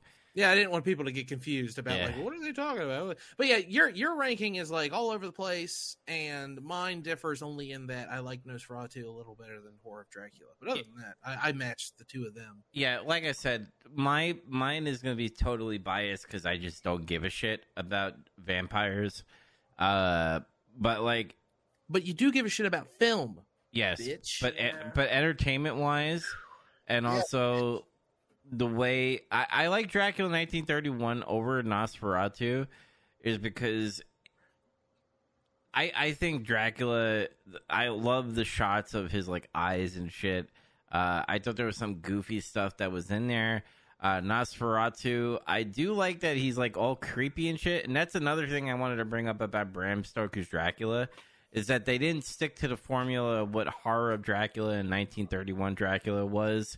They did a certain part where he's a full-on fucking vampire person at the end, where he's all like creepy looking, kind of what Nosferatu was in the first movie that we watch. So I dig that, but like mine was based off of what caught my attention more, and what caught my attention more was Christopher Lee as Dracula. Then Dracula 1931, then Nosferatu, and then Bram Stoker's Dracula. That's part of what makes it so hard is every single one of these Draculas is very iconic. Mm-hmm. Mm-hmm. Yep, they all stick out in a different way. Definitely of their own time. Mm-hmm. Like that's a big thing. So it does make it difficult. But all 4 are good watches. I mean, we recommend all 4. It's not like this everyone's bad. Nosferatu over Horror Dracula. Huh? You didn't elaborate on that. I didn't know if it mattered. I mean, you guys all put it. I'm just that kind of weirdo. I like German expressionist bullshit. I like Cabinet of Dr. Caligari. I like M. I don't know. Like I was saying when we watched it, I liked the shittier version, the one with all the grain and like the resolution wasn't fixed and it just looks like shit. It's a mood, man. It's just like it is. I don't know. It's hard to put into words, but it's like kind of like today's movie. You either like it or you don't, and if you don't, I can't really defend it. It's just I like Nosferatu a lot. I'm gonna continue watching Nosferatu periodically for the rest of my life. It's just so short. And it puts you in that mindset so neatly. It's so unsettling in some ways, and that's what makes it so good as a horror film. I want to say this, by the way, and Andy, you're going to appreciate this, by the way. So my grandma watches the podcast on YouTube. Hi, Grandma. Grandma. Oh, God. I didn't know your grandmother watches. I'm so sorry for everything I've ever said. No, she's I don't fucking... apologize for anything. She's hilarious, but every time Andy speaks, by the way, she's like, "Oh, he's a film buff, right? He knows everything about films." I'm like, it's like he has a mustache and he kind of sounds like an asshole when he talks. So he must know a lot about film. He looks down on other film viewers. He obviously knows a lot. No, she respects your movie talk, and she likes you more than me on the podcast. So I've got a fan. That's awesome. Yeah. So. Because she always like, "Oh, Dubs, why you gotta be so negative all the time?" Well, she says my name. I'm like, I don't know. It's how I am. That's my personality. But Andy, you are up in the next rotation of themes. So, what is the theme, and what is the first movie that we're watching? I guess we're gonna get warmed up for Halloween. I guess we're gonna watch. I guess they're all psychological thrillers. They're all like, what's going on? I'm so confused. What the fuck kind of movies? I don't know which one we're gonna watch first. I'm trying to think which one's the oldest. I think it's Memento. I think we're gonna watch Memento first. Ooh, that's a good choice. Mhm. Yes, I like Memento is great, and I'm not gonna tell you anything about it. Just it would be amazing if you don't know the twist, like the storytelling twist, not the twist at the end, but how the movie is set up. But yeah, go watch Memento. You're gonna have a great time. I'm gonna go as far as I know listeners and viewers and stuff. That's a different thing, but just show of hands for us. Who has not watched Memento? Have we all watched it? Yeah, I've watched it. Okay, cool. My favorite director is Nolan. Yeah, I mean, Well, I know you and I talked about this because Yeah. Memento is probably in my top 3 Nolan films. So I'm really excited to talk about this. We're gonna get. I figured we'd all seen it. I just like this movie so much. I own it. I just need an excuse to watch it. And we need to have a discussion about it too, as well, because the way Nolan shoots that movie, and there's one of his first movie, was it called Follows or It Follows or something like that? Following, Yeah. I think. Yeah, that's one movie I didn't see of Nolan that I need to see. So I might watch that and then also watch Memento. But yeah, watch Memento and then come back here and we will talk about it. But before we get into the podcast, we usually talk about news that matter to us. Zach, I think you had some news that you wanted to bring up. We kind of like teased it in the beginning with the kidnapping of Miz. Yeah, there was a match going on, and then like this background storyline of Dexter Lumis, the guy who got released a couple months ago, invading the crowd, being like a guy who's like trying to jump the barricade, and he gets caught by the security all the time, and they sell it like they don't say his name, they don't talk anything about it, like it's really something that they shouldn't acknowledge on TV. I think last week they even cut to black one time, like when he actually jumped the barricade and he got caught. Mm-hmm. Like it's like abruptly the commercial break wasn't just like, all right, we'll be back. It was just black commercial, and that never happens. This time though, he managed to get what he wanted, and that was something I was wondering too. I'm like, what's he fucking trying to do? Because at first I thought he was trying to get AJ Styles. I don't know why. That's because it seemed like that seemed to be the common thread. It was anytime AJ Styles was out doing something, that's when he was trying to jump the barricade. But I wasn't thinking fully. I was thinking in 2D when I should have been thinking in 4D. Marty, 4D you're chess. not thinking fourth dimensionally. Yeah. The Miz also happened to be there or be involved in some way every time, and I just wasn't thinking about that because the Miz is an asshole. so like, why would anybody attack him like that from the crowd? Or it was like, no, of course, because he is an asshole. So yeah, it's okay. It's justified. Dexter Lumis did a feint. He had a plant out there to make everybody think it was him, and he got caught. And he was dressed up as like a SWAT security guy or some shit. Just grabbed him when he was like near the barricade. Miz was like, oh shit, I'm resting. I'm doing the heel shit where I'm resting outside. Fuck off. He just put him in a sleeper hold and dragged him through the crowd and disappeared with him. Mm-hmm. and knocked him out of his match. And Dexter Lumis was on the bean because the whole time his eyes were like this while he was dragging. That was my favorite part. It was like the entire time he had the psycho look on his face, and he never broke direct eye contact with the camera, which I'm sure caused Vince McMahon to shit himself wherever he's at. He can't look directly at the camera. He hates that. He says it's fake. It makes it look fake.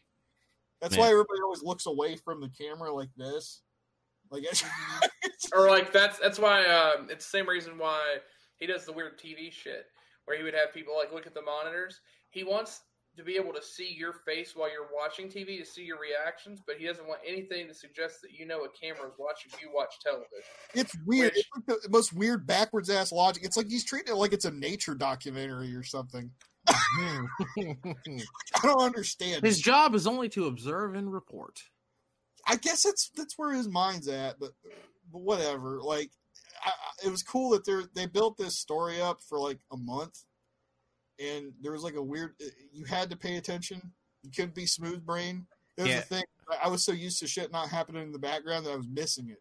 Yeah. You guys are making me want to watch this. And I saw a Reddit post about this, about someone complaining about Raw. And it's like, why is Raw good now? I don't have 3 hours of my life every week to give to watch this show. You don't have to watch it all. Why did you do this to me? So I feel like I'm in the same boat. I don't want to watch Raw because it's so damn long, but it seems like it's good now, and I kind of want to try it. So I don't know. Maybe after October, I'll give it a chance. I got too many other irons in the fire. Yeah. Chaz, I would give it until October because I think that's when you'll fully see what Triple H is actually doing with the Federation.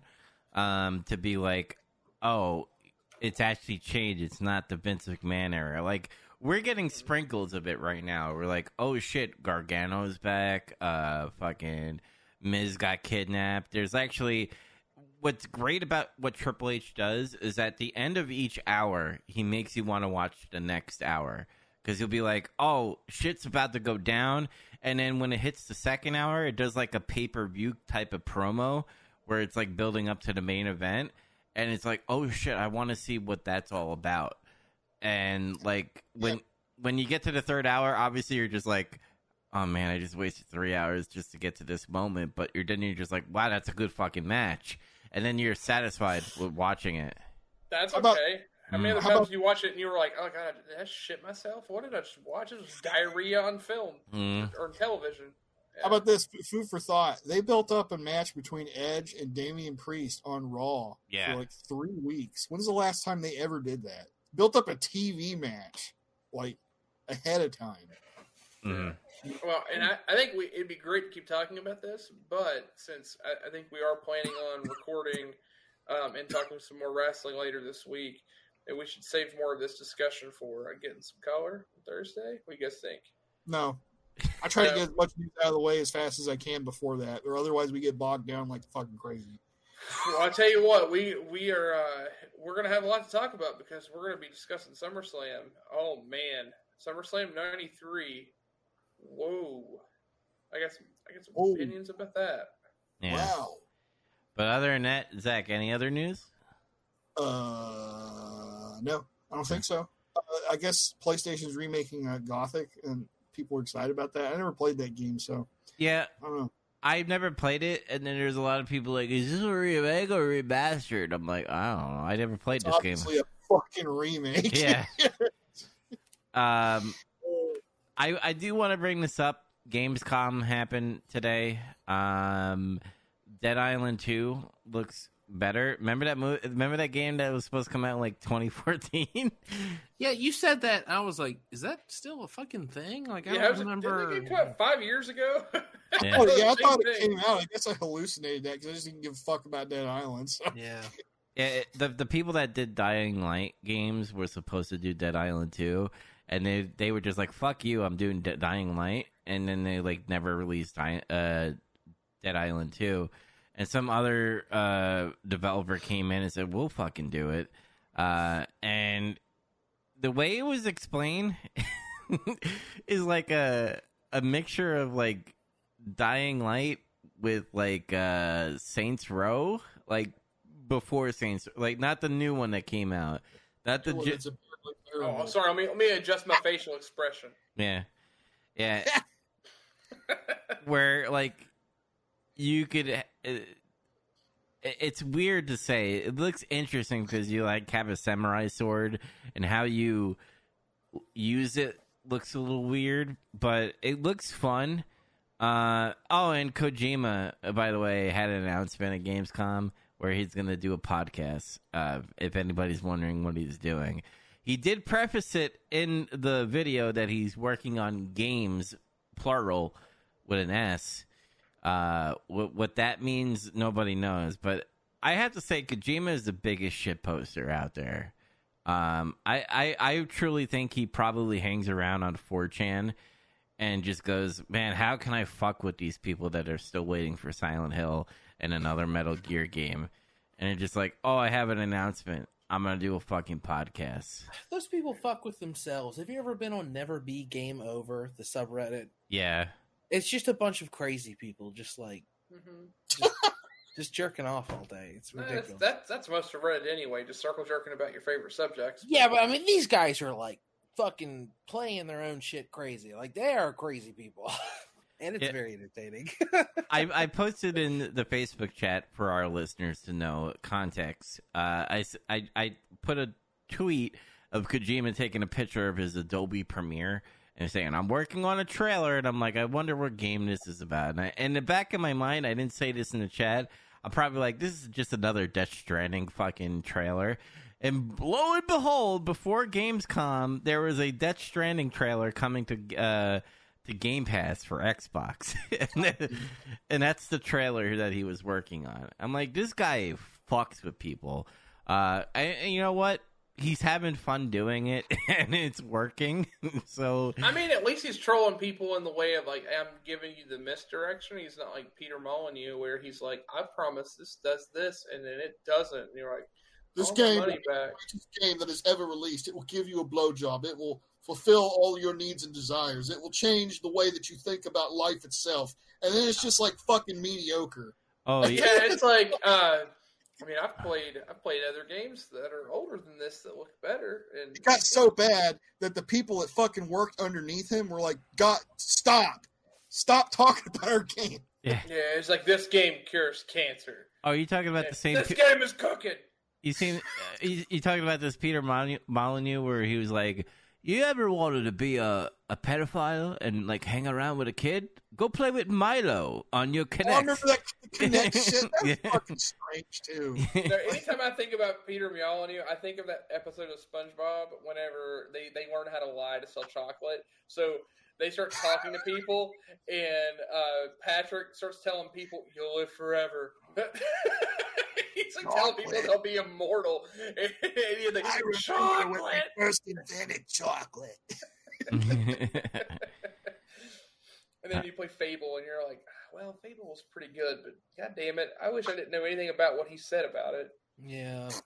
Oh, Killer Clowns from Outer Space is getting a game, and it's from the creators of Friday the 13th. So So there's probably gonna be a bunch of lawsuits, is what you're saying. maybe. As far as other things in games, there is this other game that's out. I think it's Rollerdrome. Have you guys heard anything about this game yet? Yeah, it's like a roller derby with like I guess shooting capabilities. It's like- Yeah, it's supposed to be like this, like high velocity, third person action shooter, but you're on like it's got this like weird post apocalyptic like roller derby type of thing to it too. It's at least from what initially has come out, this is like one of these like sleeper games that's like getting really good reviews. I have yet to actually sit down and personally watch any gameplay or play it yet, but a lot of people are recommending it, so that might be something to pick up. In the meantime, the new Saints Row, people are disappointed in it because it's made all these big changes, but we won't get into that. I don't want Dubs' mustache to fall off if he gets all woke. So No, I want to say something about that. They released another goddamn unfinished game on the fucking unsuspecting public again. Yeah, and yeah, I mean that's just shock Pikachu face. That's just gaming now. Yeah, I mean, is the public that unsuspecting? And if it is, then whose fault is it at this point? You know what I'm saying, though. It's Yeah. bullshit. Same shit They we need to always quit say. doing it. but like no, we beat a dead horse with this, by the way, because every time like someone complains about like all of us here haven't bought Saints Row yet. I will preface yet. But like all the other people that are complaining about fucking not a done game are buying this fucking game. And every time you buy a fucking game, it's always going to be it's always going to be buggy and not finished. And then They got to be part of the conversation. Oh my gosh! Oh FOMO! Oh, I got to play it. Oh. Hey, and then you know what? I'd be a hypocrite if I say I'm not part of that because there's certain things I will buy if I think it's good. But I have learned my lesson of trying not to impulse buy on certain things and make that mistake. To wait and just see how the game turns out and then go from there. That being said, I just don't give a shit about the Saints Row series. Yeah, I never did. I was like, this is the equivalent of "Oh, I want Grand Theft Auto," and Mom's like, "No, you have Grand Theft Auto at home." I've never cared about the Saints Row games. Well, Yeah. that's the wrong take about those games, but that's another discussion. I get it. I've heard a lot of good things about some of the later ones because they get outlandish, but I just never played them. It is what it is. I gotta preface it. Every time when I think of Grand Theft Auto and fucking Saints Row, I always compare them to the soda drinks. Grand Theft Auto is Dr. Pepper, and fucking Saints Row is Dr. Thunder. Just Okay. That's still not even right. yeah. But I'm not even a huge fan of those games. all right, RC Cola. No, that's not even. Hey, RC Cola is a hit. Don't even sleep. That's a fucking banger drink. It's better than Pepsi and Coke combined with actual cocaine. Yeah. So last little bit of news I want to throw in because we're already there. Frieza is black and he's stronger than everyone. So you're welcome. If you don't know, then you need to Google that shit. I saw so many memes on Twitter about, Frieza's black, he has an N-word pass now. And then they all capitalized on it. And I was like, I get to set up my history. I'm the most powerful creature in the universe now. I can say the N-word. That was like the thing I saw. Was because the context is actually funny because he literally is the strongest creature in the universe and he uses like this funny shenanigans. But what's not being talked about is how in spoilers for the manga for the people that overlap, like for the one person that happens to listen to this and maybe read that, they pull a big twist on who actually finishes the story arc and saves everyone. And surprise, it's Frieza. Frieza's the savior, even though he's not a good guy.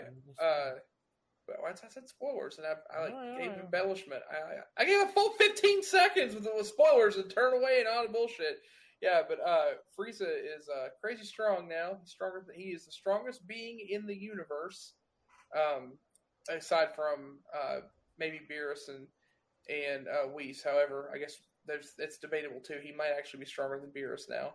But yeah, he just dismantles the main villains in the arc that they're on that were at the time promptly destroying Vegeta and Goku at the same time. So very interested to see how that goes. Poor Vegeta. Vegeta will never get that break to be able to rise to the occasion. But clarify something for me. So the manga is now ahead of the anime because for a while Super was the product and like some other jerks were making the manga and it wasn't Toriyama. Yeah.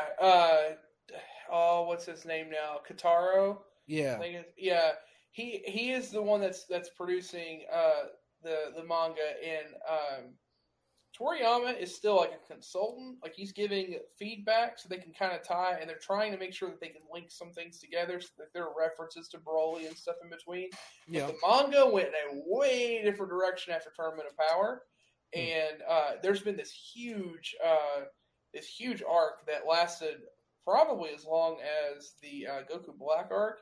That was revolving around a being named Moro, which is a really cool arc. Like the actual information from that arc about how it's this powerful sorcerer that's like tied to some of the sorcerers from like the original Dragon Ball and even Dragon Ball Z with like Majin Buu and Bibidi and Bobbidi.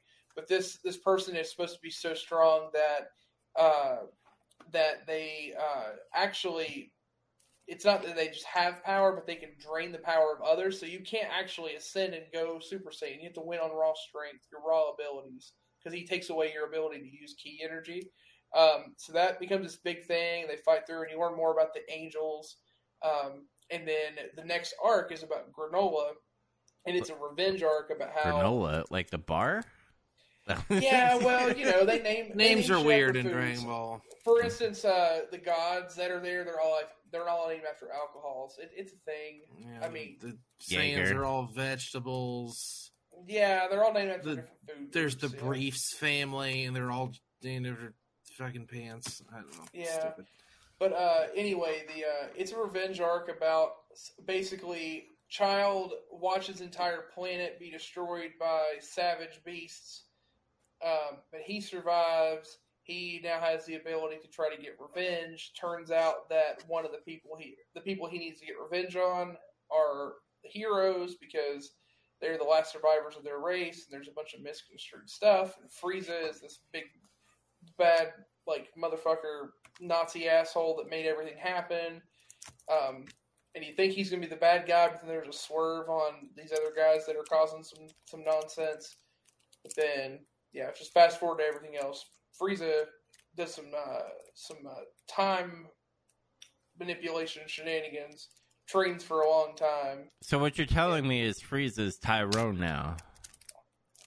Frieza is Tyrone. Tyrone and Shaggy had a baby. Like it wasn't me. No. Shaggy is in like Ultra Instinct Shaggy. Like this is only 1% of my power meme. Yeah. Oh. Yeah, and then that baby went to hell and trained a scorpion for 10,000 years. But no, it's like Frieza's fucking badass now. The whole thing with Frieza, which you'll get to watch this and everything, but I don't want to spoil too much for you. But I'm watching Dragon Ball this weekend. Too fucking late. Yeah, Frieza. The funny thing about the creators, Toriyama based Frieza around the worst absolute people he thought existed on the planet, which are the people that like run real estates and like real estate moguls, because he feels like they are the people, especially like in Japan, how they would like try to intentionally just evict people from their homes and rip people off and sell them things. So he felt the mentality of those people were the absolute like worst, like evil scum on earth. So he based his villain around that, and that makes Frieza's entire personality, and it's fucking great. But the best part of Frieza is, despite all of that, and him being this asshole that you want to see him punch, he has never had to train a day in his life. And you've spent all this time, especially if you watch the original Dragon Ball, watching all these struggles about having to watch your heroes learn how to fight and conquer through battle and all this intensity. And this guy has never trained a day in his life, and he is stronger than everyone at base. So then, the fast forward to all the stuff that's happened now over the last 30, 40 years, Frieza went off into some little fuckery and went into like a place where basically one day is a year in real time, and he trained for 10 years constantly. So he just passed everybody. He is now easily the strongest person in the universe. Like, he's stronger than God. Oh, shit. It's kind of fucking funny. And in order to do that, his form, because you'll learn about final forms and all that nonsense. Can Vince McMahon beat him? No, Vince, not even with the women. Like, he can't even like give him playthings to win him over. Can't give him to sign an NDA. Nothing. Just can't do it. No chance in hell. All right, you kind of sold me a little bit about Dragon Ball, so I will give you. That's what sells you great, because there's way more. It's better, but we won't go there. I will give it the good old try this weekend, and I will report back on Tuesday when I talk about what the hell have you been watching, playing, or doing. But other than that, anybody else have any other news that you want to bring up before we sign off? Nothing. All right. This has been my Dragon Ball TED Talk. Thank you for letting me ramble about Dragon Ball while I'm drunk. Oh, I'm fucking wasted, I think. The bean. The bean has kicked in. Getting some color this Thursday, we will be talking about SummerSlam 1993. I know Chaz has already watched it, and he kind of gave us a little spoiler like, oh boy. I guess we'll talk about that on Thursday. I've been saying, oh boy, the entire time we've been talking about 1993. Yes. So SummerSlam 93. Oh boy. Oh boy. All I remember, I mean, one, we talk about Lex and the Lex Express and what it becomes, and then we have the Giant Gonzalez and Undertaker. But I digress. If you want to hear about that, and also our August award show, because that's what we're doing, is SummerSlam and the award show, so keep in mind for that. Watch that, and then follow us on all Spotify, Google Podcasts, Apple Podcasts, of Getting Some Color, and also Big Trouble in Podcast. We're going to be talking about Memento next week, so make sure you follow that. And then soon I will be starting Resident Evil 7, so that me and Zach can talk about the Nemesis Project, so we can get that. And a podcast surpass Metal Gear. We'll be talking about Metal Gear 2 Solid Snake when we all finish playing that as well. But until next time, everybody, we will see you Tuesday. Peace. Thanks for listening. Blah, blah, blah. I'll cross oceans of time to talk to you all again.